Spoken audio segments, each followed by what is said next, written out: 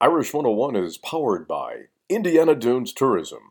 For information about Indiana's national park, visit indianadunes.com.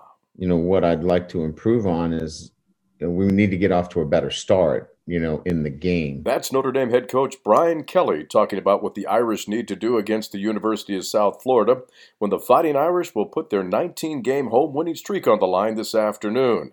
The Fighting Irish will look to go to 2-0 on the season against the Bulls in their only non-conference game of the season in 2020.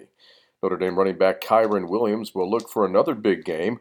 The ACC Player of the Week honoree is the first Notre Dame player to record 90 yards both rushing and receiving in a game since at least the 1996 season.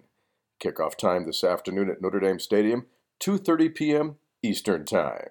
That's your Notre Dame update, powered by Indiana Dunes Tourism, on the web at indianadunes.com.